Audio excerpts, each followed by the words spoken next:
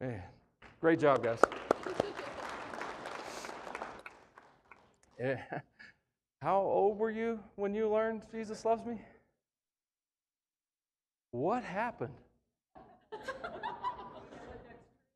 What happened? I mean, seriously, somewhere along the way we forgot that we are so greatly loved, so dearly loved and greatly enjoyed.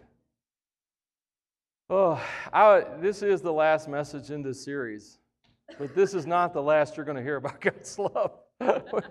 This is the new normal, okay? Just wrap your heart around that reality. This is where we're going to be from now on. We have wrestled with God's love for us through this series in so many ways. And we're going to continue to do so because I think it's going to take us a while to really believe it, as Steve pointed out earlier. And when you believe it, it's going to set you free. When you believe it, it's going to move you into a place of acceptance, of love, of peace, but also of power and authority, which we'll be getting to sometime. But right now, we have to learn to believe that we're loved and what that means in our life. We have walked into how Jesus washed the disciples' feet and set us in a new covenant of being accepted and loved. We have walked through the stories of Judas and Peter, and we saw what it was to be empty, and we saw what it was to live by our own effort. We have looked our own imposter in the face and realized that we were hiding behind something, and then we found out that God sees us and loves us as we truly are, no mask required. Your most honest, broken self, He happily and joyously embraces and brings close to Himself. We realize that God loved us in our ordinariness, if we could say that. We talked about enjoying Jesus and relating to the Father. We learned a few Greek words, prosukimai, meno, and all those things, and you were like, that's Greek to me, but we'll come back to them, don't worry. By the end of next year, you're going to know at least 8 Greek words pretty well. And last week, we embraced our need to remain in all of that love. So now what? Build a building, stain the glass, hug ourselves until Jesus comes back? And that's what today's about. I mean, love does things. I have a joke that's coming up next that I did not mean as a joke, but Steve pointed it out, so now it's going to be a joke. John 15:13, there is no greater love than to lay down one's life for one's friends. And this is my command, love each other. Love does. Now, I know it's hunting season, and you just read love does. And you're like, I need one of those in my freezer. Yes, I do. And you do, because Jesus cooked meat over charcoal. Yes, you need those in your freezer. Okay. That was another sermon. If you missed it, I'm sorry. It's on YouTube or something, I bet. Love doesn't just sit around and do nothing. Love doesn't just sit in a corner and just go, man, it's great to be loved. I bet most of you in this room have a mom. Probably all. I bet we're at 100%. I don't know. Some of you know I'm made out of Play-Doh and cauliflower. I don't know how you remember your mom, but I remember mine. I know my mother-in-law. I know my wife, my children's mom, who I happen to be married to, and which is good. I tell you what, mothers are our first look in life at unconditional sacrificial love. I mean, my wife, we've been married 36 years. We've had kids right at 36 years. She hasn't sat down in 36 years. Okay, once. Just kidding. I mean, love does stuff. For a mother, it starts with taking care of an infant and dealing with some messy things like diapers. It cooks meals. It does really practical things. Some of you are in the stage where it's a taxi driver and you're just running kids everywhere. And you're just like, you wish you could charge a fare. You would be doing well. And so, love just does things. Love enters into things. It comes into stuff. It gives up. Love doesn't have this self-preservation thing going on or this self-interest thing going on. Self-interest and self-preservation move away from situations. Love walks in. I mean, back to the mother illustrations. When you hear that noise of a child sick in the night, that projectile thing. And mom rushes in. And dad, well, I don't know about you guys, but me, I'm like, do you need anything? I hope not. Just kidding. Any parent would rush in. I'm just having fun with guys and girls just because I like to create tension for lunch. Love enters, love serves, like Jesus demonstrated. Love picks up a towel and washes dirty feet. It steps in. It lets go of its own pride. Self-preservation and self-interest are like, no, you need to fix that yourself. I'm not gonna help you with that. Even though we have trouble fixing ourselves, where love steps in and says, I can help. I may not be okay myself, but I can help you be okay. Love enters, love sacrifices, love serves. Love costs. It costs convenience. It costs loss. It has losses. It gives beyond its ability. It always goes. It always stays somewhere. It always pays something. And it always does that when no one else will. Love does things. Love creates motion. So when I began to embrace the simple reality that the Father loves me, I am loved, I am accepted, I am enjoyed. When I begin to rest in that reality, that doesn't just sit there like a warm blanket, that creates emotion in my life. It gives me a strength and an energy that just has to come out. It has to go somewhere. And there's so many examples of that in nature, but I'm gonna move right on, and I want to look at how Jesus was affected by being dearly loved and greatly enjoyed. I want you to see this, because being dearly loved and greatly enjoyed is going to change your life in so many ways. It's going to change what you do, change where you focus. So look at Jesus. In John 5:19, Jesus explained, I tell you the truth, the Son can do nothing by himself. He does only what he sees the Father doing. Whatever the Father does, the Son also does. So I want you to see that here's the Son saying, I'm not doing anything on myself. I don't get up in the morning. I'm putting words in Jesus' mouth here, but it's based on what I just read. I don't get up in the morning and think of something cool to do for the Father. Why? Because I'm not trying to get the Father to like me. Do you understand that? That's what we have. This is why this has to be the anchor and foundation for your faith. This is the gospel, my friends. This is the gospel. That I am loved, I am accepted, and I start from that place. I'm not trying to get to that place. If I will not believe that God dearly loves me and greatly enjoys me, then I'm rejecting the gospel. That's what I need you to understand, okay? If I can't accept that, then I'm saying, well, I appreciate all, God, but you're wrong. I need to do things to impress you.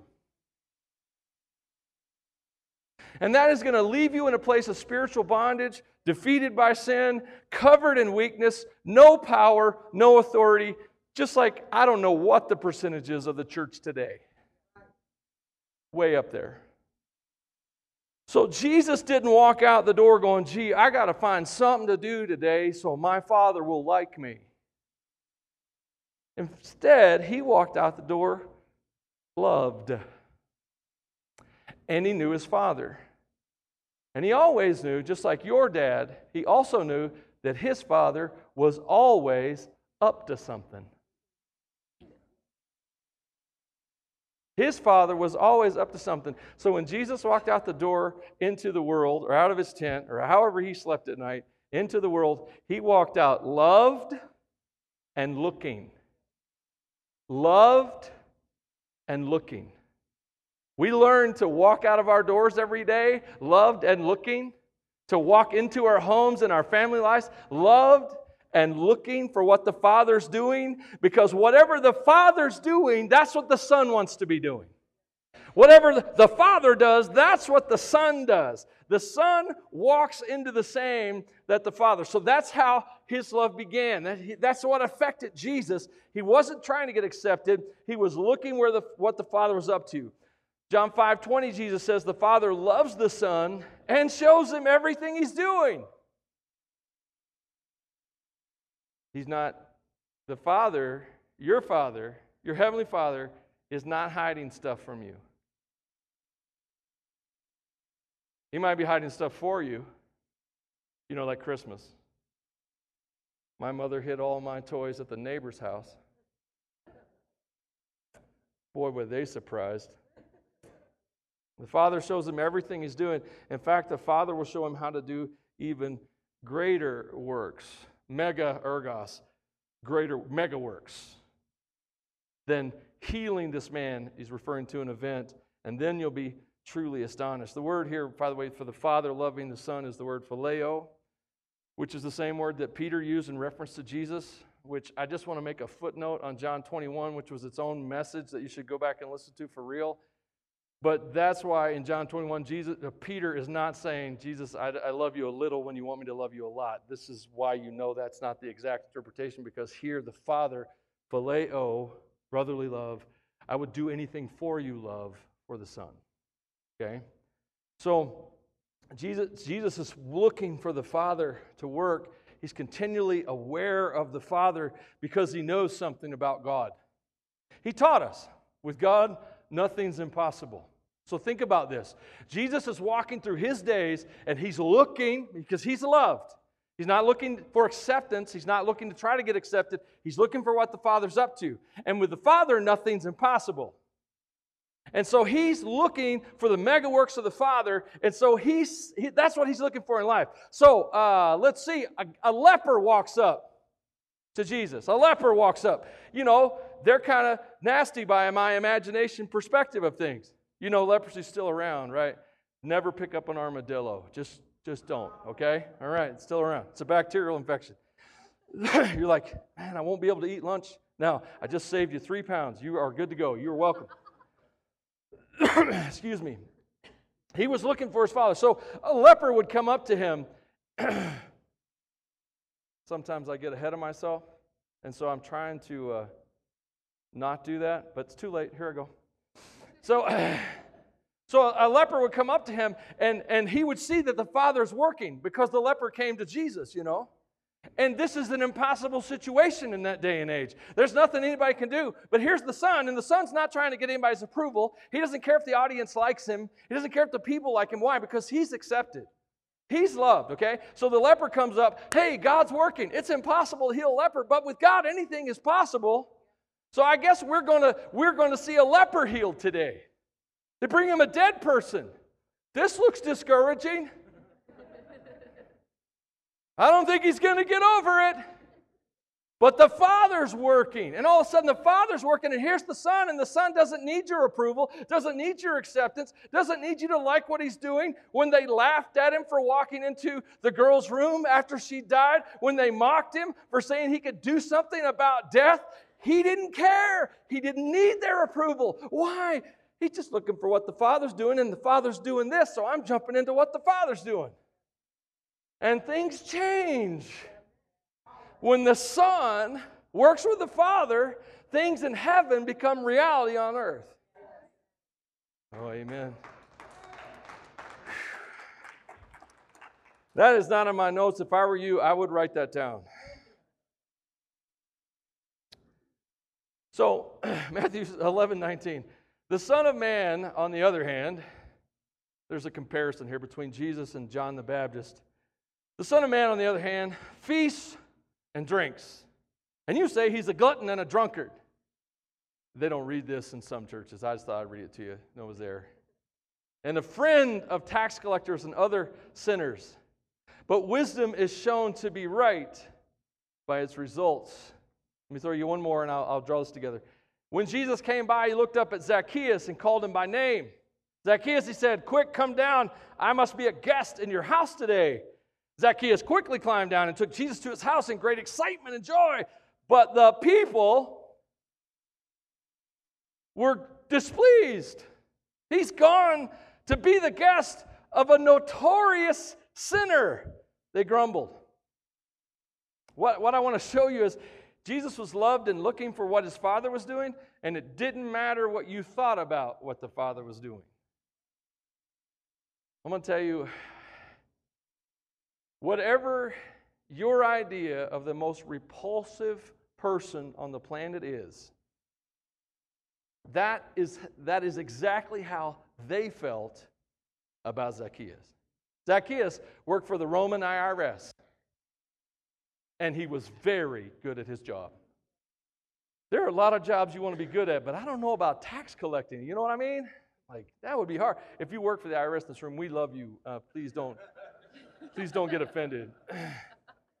But if you do, you're probably used to these kind of jokes, so you'll probably be all right. He was a good tax collector, and everyone hated Zacchaeus. It was not a good move for Jesus to reach out to Zacchaeus. He was not going to get his book published reaching out to Zacchaeus.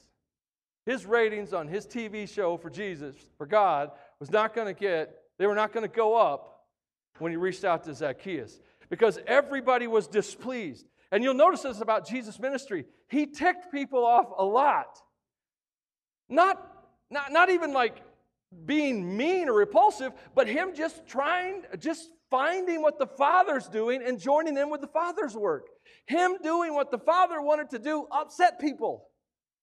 And that's what's happening in the story of Zacchaeus. So Jesus, though, I want you to see that he was so loved that he didn't matter. He was free. He was free. Have you ever been that free? Have you ever been free to the point that you could do what felt right, what was good, what was honorable before God, what you felt was the right thing to do, and you didn't care what anybody thought about it? Because these people were displeased and Jesus was oblivious. Wouldn't it be nice if you could live oblivious? Zacchaeus isn't the only one. John 8, the adulterous woman, who was caught with some adultering man who didn't make it to the trial. I don't know how that happened, but I'm mad about it. But Jesus stood up for her and with her. The woman with the issue of blood, she was unclean. People despised people that were unclean. But Jesus stood up for her. She touched his garment and power went. She believed so much that power, I don't know how she tapped the ATM of heaven that day. So I guess just the belief, like she touched his hem, she thought in her heart, she believed. She believed. She came in sync with the kingdom, even though she didn't know what the kingdom was. And she said, if I could just touch that hem, I'll be healed. And she was. And then Jesus said, who touched me? And he's like in a crowd of people. They're all stacked on him. The disciples are like, what do you mean who touched you? We all touched you. And he said, no, someone touched me and meant it.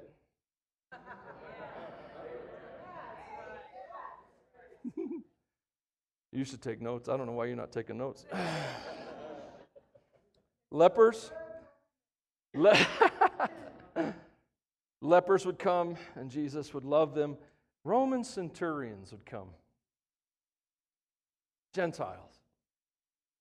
You have no idea. We as Westerners, as Americans, do not understand the racism and the prejudice that existed in the nation of Israel against non-Jews or even against half-Jews.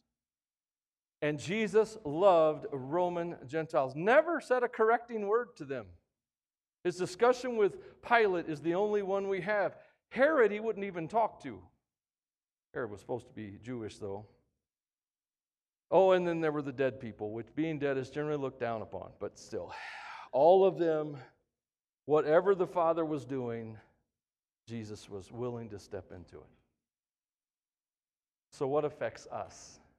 See, Jesus was affected by love so much that he was looking for what the Father was doing. And in his looking, it no longer mattered what anyone thought. of what he was doing or what he said. And I think that's an important freedom for us as Americans to grasp. I think we are so conditioned by our culture to be controlled by the masses that if we ever get free of that control, and if we stop trying to please everyone, I'm not talking about being a jerk or being rude. I'm talking about being free from the criticism and the judgment of other insecure people. And that begins with the love of God. We know that what real love is because Jesus gave up his life for us. So we also are to give up our lives for our brothers and sisters.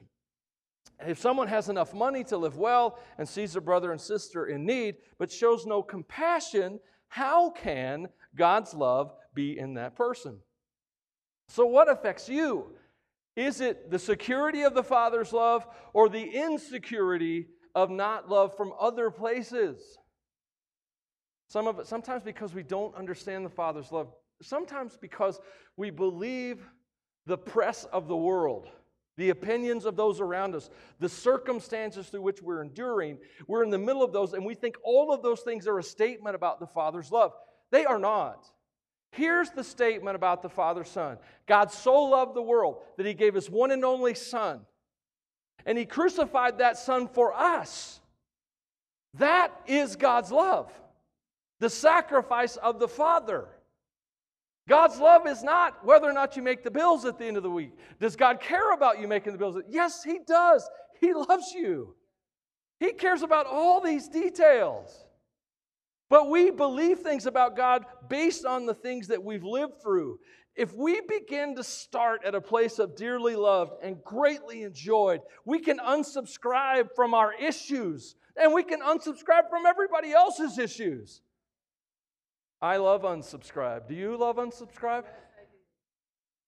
You know, I was born a long time ago. I remember email before spam. I know you're sitting there going, nah. That's not a real thing.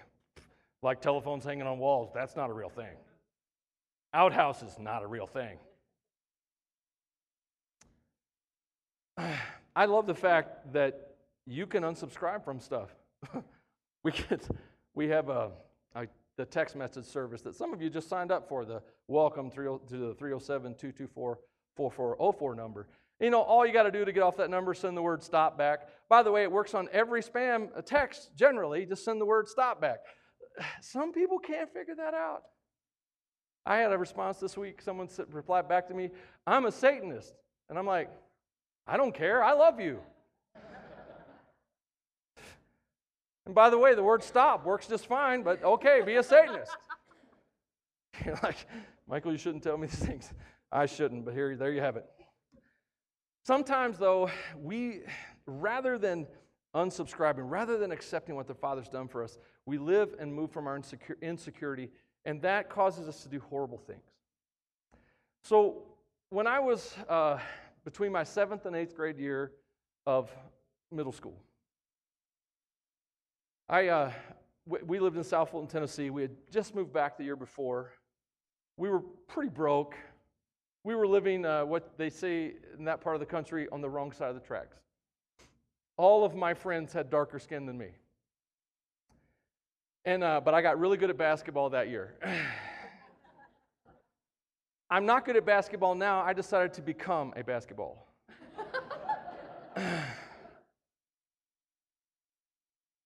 So one summer, I made a friend. I had several friends, but his name was Charles.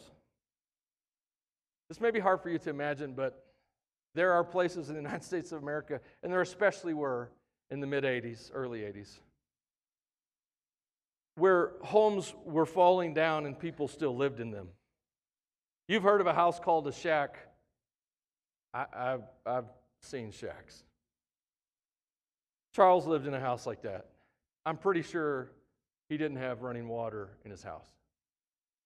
And he lived in town, South Fulton, Tennessee. We became good friends that summer. Played basketball 3 times a day, every day. Hung out. Yes, I noticed that Charles didn't smell great, but I was a teenage boy myself. I mean, stink is what you do at, 13, 14. I wish I could tell you, I wish I didn't have to, I need to tell you the next part so you'll understand what insecurity does. Because I've tried to find Charles since then and I can't. So school started, 8th grade year. Everyone knows how kind middle schoolers are, right? So Charles and I were friends. Charles didn't have running water. He was doing the best he could do, but he also was a teenage boy who played basketball. Well, that's when I found out that Charles was anathema to the rest of the school. My best friend over the summer was someone that my peers, in all of their wisdom, had decided should be an outsider and judged for it. I wish I could tell you that I stood up for my friend. This is my buddy Charles. We stink together. Forget you guys. That's not what I did. I was going into 8th grade, and just like most of you, I just wanted not to be persecuted in the hallways every day. And so I turned my back on my friend. Nowadays, we call it ghosting. I stopped going to the basketball court, and I stopped hanging out with Charles, and I was the only friend he had. This event culminated in a lunchroom brawl where Charles called me out for abandoning him.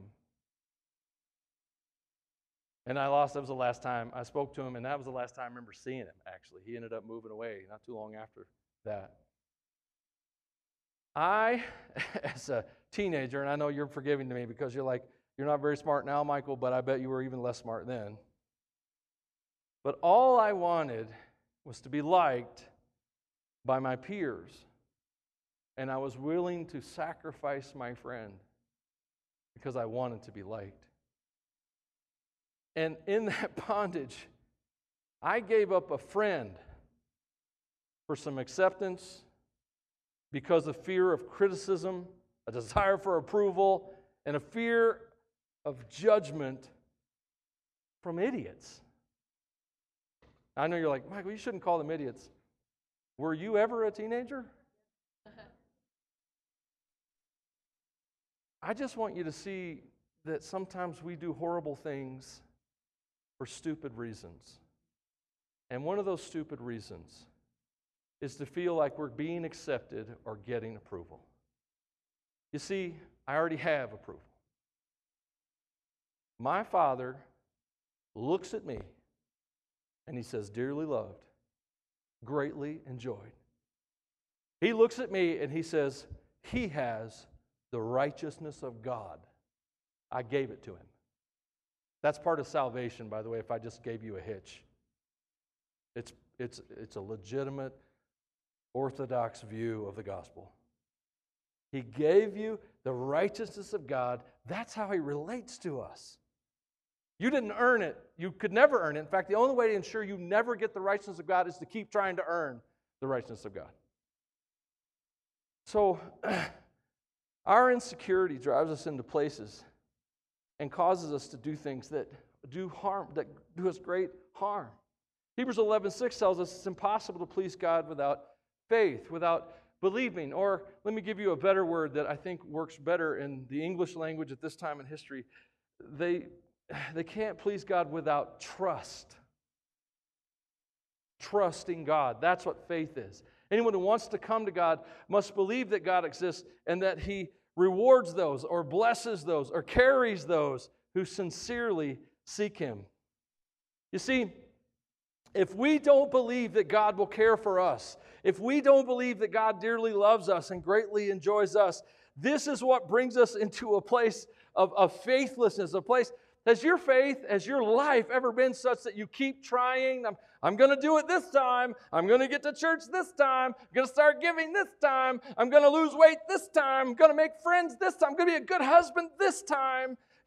Does any of that resonate with you? All of that comes from a fear of not being loved by God, of not trusting God. You say, how does that apply? I mean, my wife and I are having trouble. Okay, let's apply it.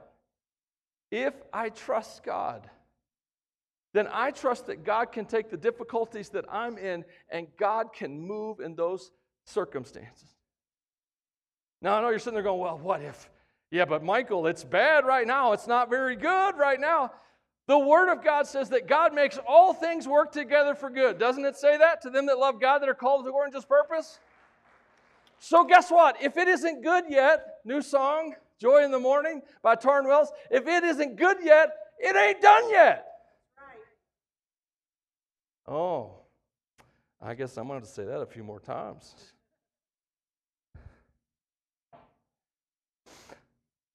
When we begin to believe and trust in God and learn that He's going to take things and make them right, He's going to do things, and those things are going to make things right, then we can walk through life without that need for approval, that desire to be accepted by others. I've been in this town, I mentioned it last week, 20 years. You might be surprised to know that in that 20 years, not everyone has loved me. I know, I'm just as shocked as you. I couldn't believe it. I'm like, I love me. Why don't you love me? Over the years, I've had people who've intentionally targeted me for, wrath, gossip, grapevine things. I know you're shocked. I was shocked as well. Still shocked. Now, I know I look very calm up here in front of you, but I actually sometimes, most days, struggle with anxiety a bit. And so when people don't like me, guess what I do? Just blow it off and carry on my happy life? Oh, no. Oh, no. I have to lay up half the night and think about it and solve it 50 ways from Sunday and figure out what God's going to do about it. And I give God the best plans. Oh, I give God good plans. I'm like, oh, you know what, Lord? If you would take this person and transfer them to another city. This person here is getting up there in the years, Lord. They could go on home. I'm just saying. I know you're sitting there going, Michael, that's awful. Yes, Michael in his insecurity is awful. That's what you need to know. Michael in his insecurity, in his fear, in his faithlessness, in his inability to trust God is not a fun guy to know. Please don't ask my wife. She got story and testimony, okay? I don't want you to hear it. But anyway,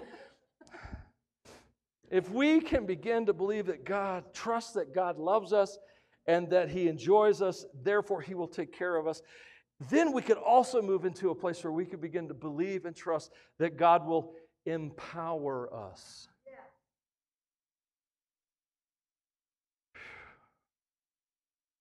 I wish I could help you understand that the gospel is not triage or quick medical treatment just to keep you alive until you die. The gospel is meant to change the world, and you're a player. You're a major part. The fact that you are here is evidence that God has an incredible purpose that you are here to fulfill.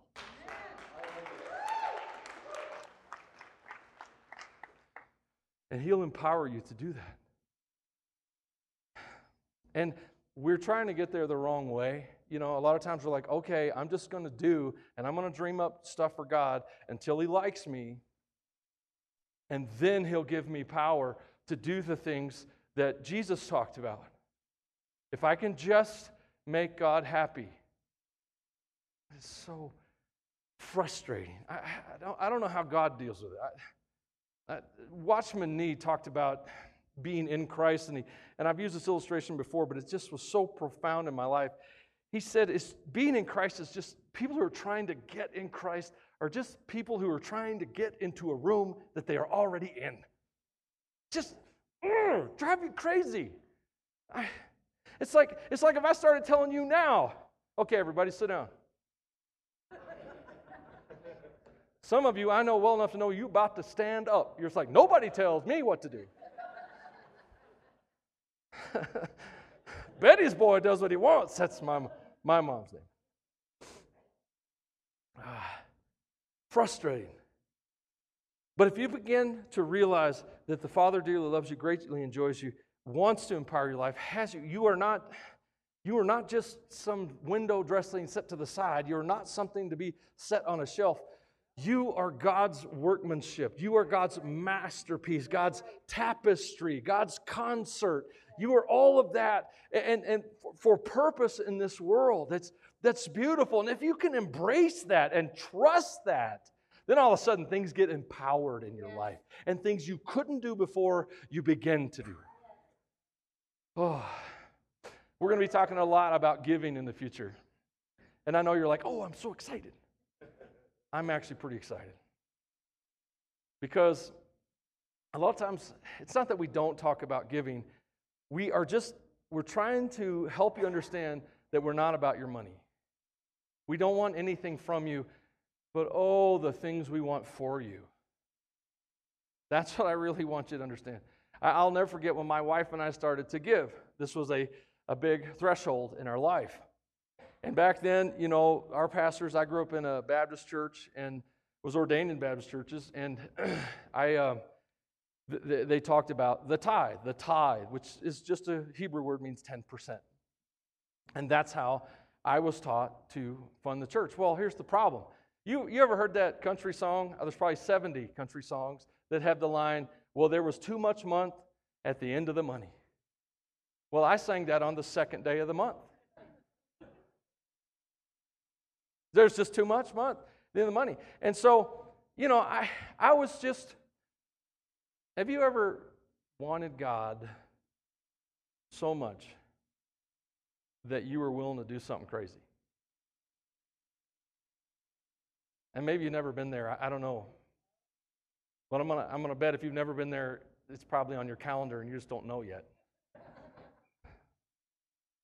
But we were like so broke. We had, how many kids did we have when we lived in Horsesville? 3, 4? She's the memory. I'm just the mouth. Okay, Cody, that's right. 4 kids, Hornersville, Missouri. Population 650. So I was working for Hardee's Food Systems back then. I was a burger flipper, but I was the head burger flipper. So you got that, There wasn't any way to generate more income. We had 3 kids. At the time, I don't know what it's like today, but at that time, once you hit child number 3, child care options were pretty much going to take up anything you could make. I'm assuming it's about that way today. So we couldn't afford it. So here's what we did, because we were stupid. But we love God, I guess. I don't know. We just said, you know what, Lord? This is your promise. So we started to give. I'm not making this up. There was too much month at the end of the money. Within a year, we had paid off all our debt. We had paid off. I'm sorry, I know there's that. How much time I got? People talk about, okay, so we bought a couch and some chairs at a finance company back in 1992, 91. And some of you are going, oh no. Some of you remember finance companies. Okay, yeah. Because you would love to see 19% interest at one of those places. But they were like, oh yeah, you can have this today and just make this small monthly payment. And during that time, after we began giving, that we finally, 6 years afterwards, or 5 years, however long it was, 4 or 5 years afterwards, we finally paid off that love seat, or the living room set that we bought. For $1,200 4 or 5 years earlier, I sent them a check for $1,600 to do the payoff, and I'd made payments on it for 5 years. So that's how interest works. That was my lesson. I once was blind, but now I see. And oh, brother, did it cost me. Anyway, so many of those kind of things. I just want you to see that when you step into trust and you say, well, you know what? God says He'll bless if I give. God says He'll bless if I love my enemies. God says He'll bless if I serve others. God says He'll bless.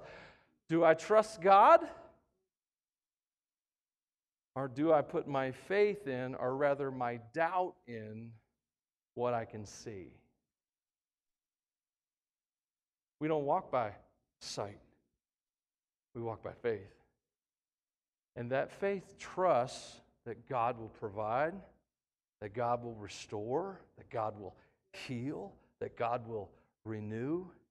You know, He didn't stop being the creator, right? He just decided to start using your tongue instead of his own. Meaning that you begin to speak into your life from a place of belief and trust, and things begin to change. You see, today, what I want you to see is that if you can root yourself, and that's an idea pulled directly from Ephesians 3:14 through 21, where Paul prays that we would root ourselves in the love of God. In fact, that's an amazing prayer that I could just teach on and talk about how we are beloved from that simple prayer in Ephesians 3:14. But if you will root yourself in the love of God, which is the acceptance of God, which is the enjoyment of God, which is the joy of God, the goodness of God, the gentleness of God, the kindness of God, it's all of those things. If you root yourself in that, then from that place, amazing things can happen, not just in your life, but in this world. We have to start thinking larger than our own little lifetimes and our own little world. In fact, I would say this is the first time in the history of Christendom that churches only think about their immediate future. I have yet to talk to a church that has a succession plan after the pastor that currently is in that role if anything ever happens to him. And then before you ask me if we have one, it's up here.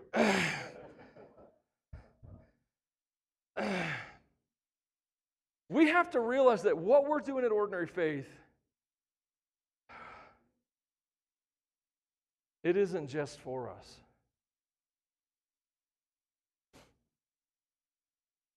It's for this guy. It's for my son and my grandchildren and your daughter and their grandchildren and your great-grandchildren. We're not trying to be the coolest church in town. I don't think with me and Steve that's a risk, but still. We're trying to build a legacy of faith that trains worshipers, disciples, and worshipers that begin to shake the spiritual foundations of Rock Springs, Green River, Rollins, Casper, Cheyenne, Buffalo, Jackson Hole.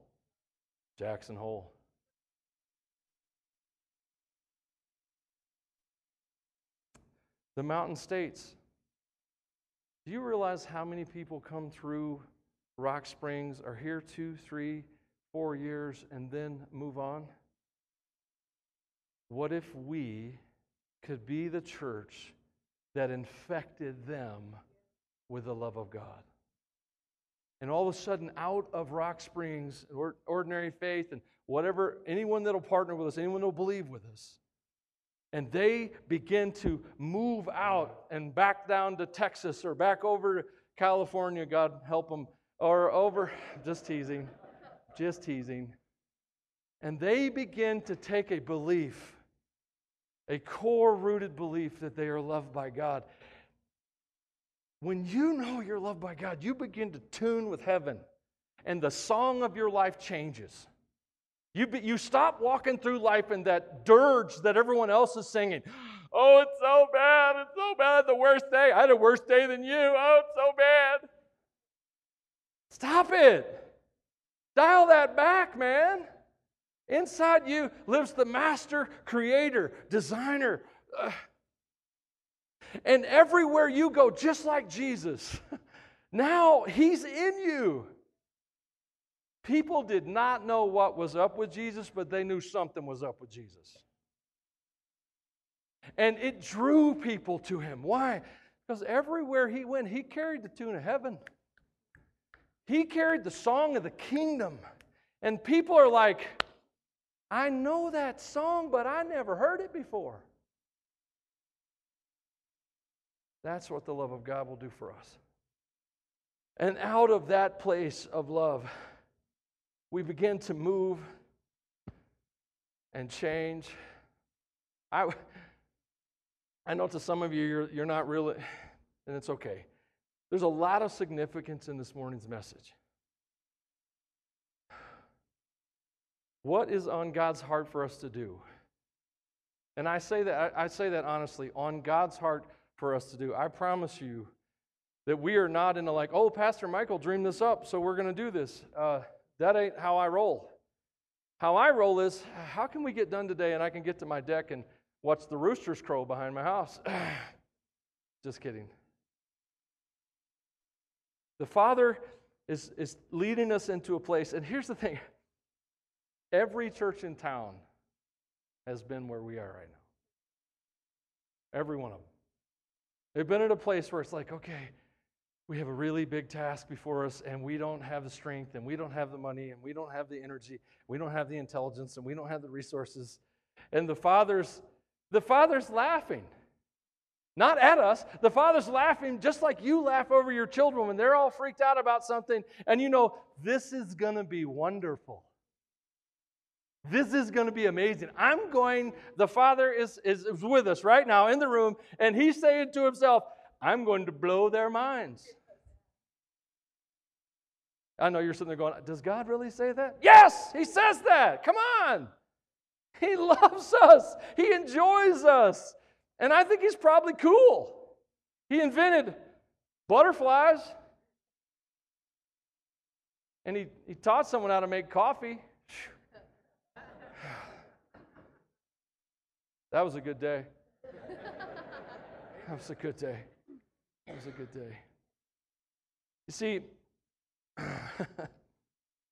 I really am going to conclude eventually, but I'm right here, and I just want you to. You can't get to where we're going on tips and spare time. Where we're going is a place of vision and legacy.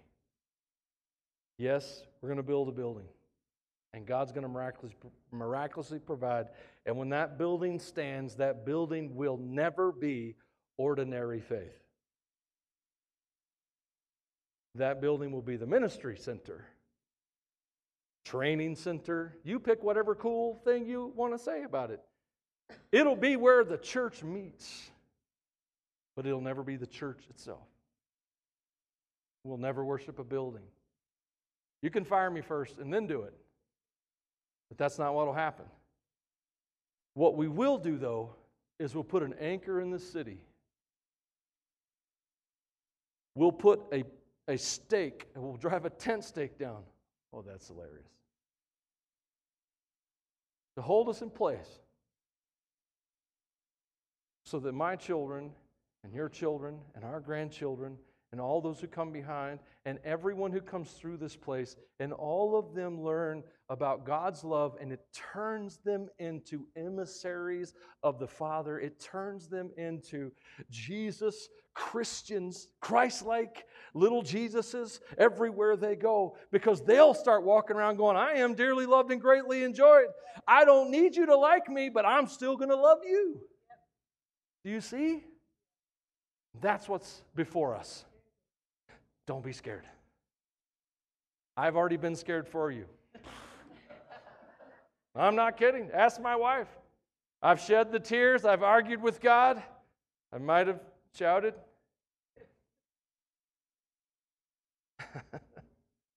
He says the craziest things to me. And I know you're sitting there going, well, yeah, that's because you're nuts. That's why He says crazy things to you. He says things like, hey, Michael. He really does. He says this to the Spirit to me all the time. Hey, Michael, what if things are getting better? And I'm like,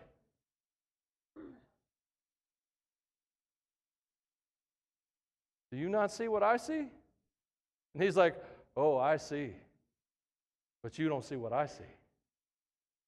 I love what Jen Johnson said. We have to learn to see what the Father sees and say what the Father says. I love it. And that's what we're doing. So don't be scared. Anticipate. This is about to get fun. This is about to get really fun. And you are going to walk away from this experience a year, 2 years, 3 years from now. You're going to walk away from this and you're going to be like you have before, like many of you have before, like I have many stories before as well. You're going to walk away and go, oh my goodness, look what God has done. Look what God has done. Look what God has done. Hey, Steve, would you come up and play a little bit for us?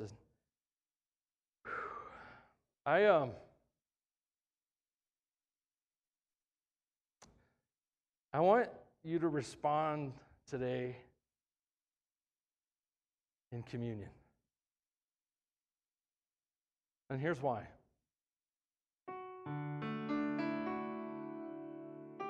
Jesus, oh,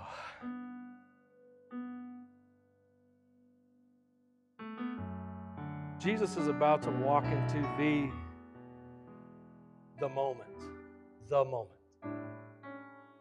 He's going to walk into the moment, the night that he's with his disciples. He's walking into the moment where God is going to declare unequivocally his love for you.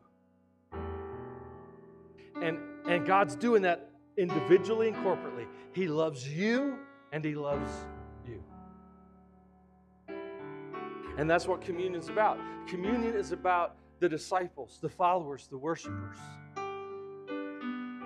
And they come together and they're loved. Because that's how John begins. In John 13, he says, Jesus loved his disciples and he loved them to the very end. John 13:1.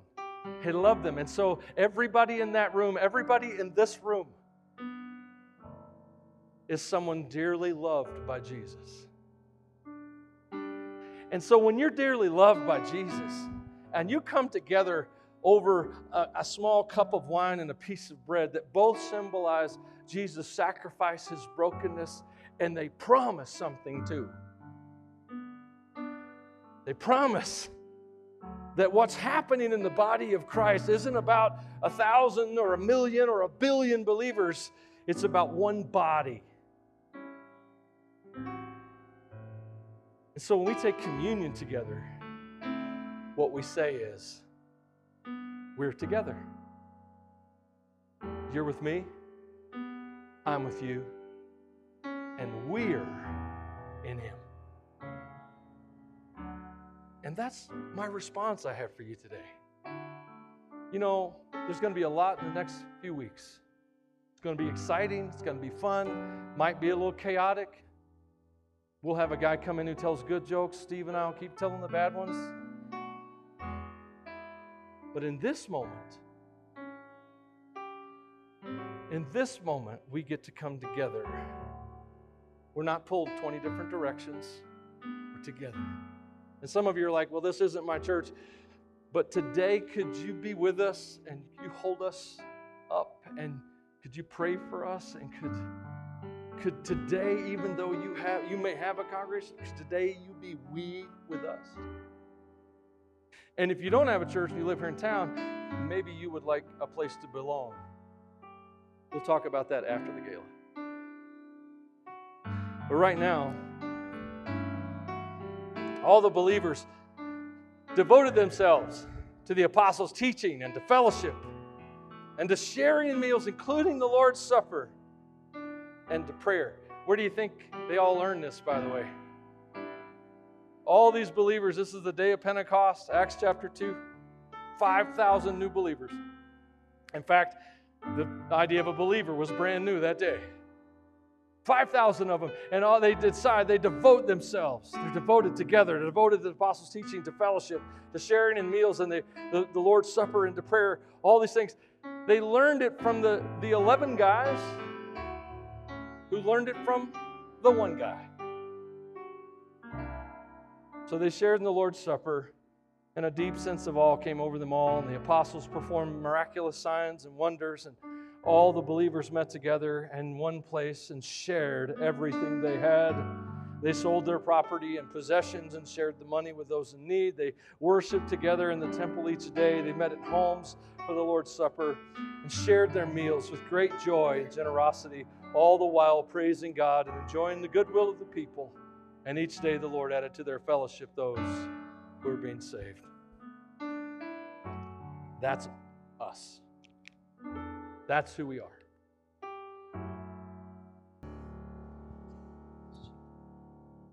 Father, today we ask, have your way within us.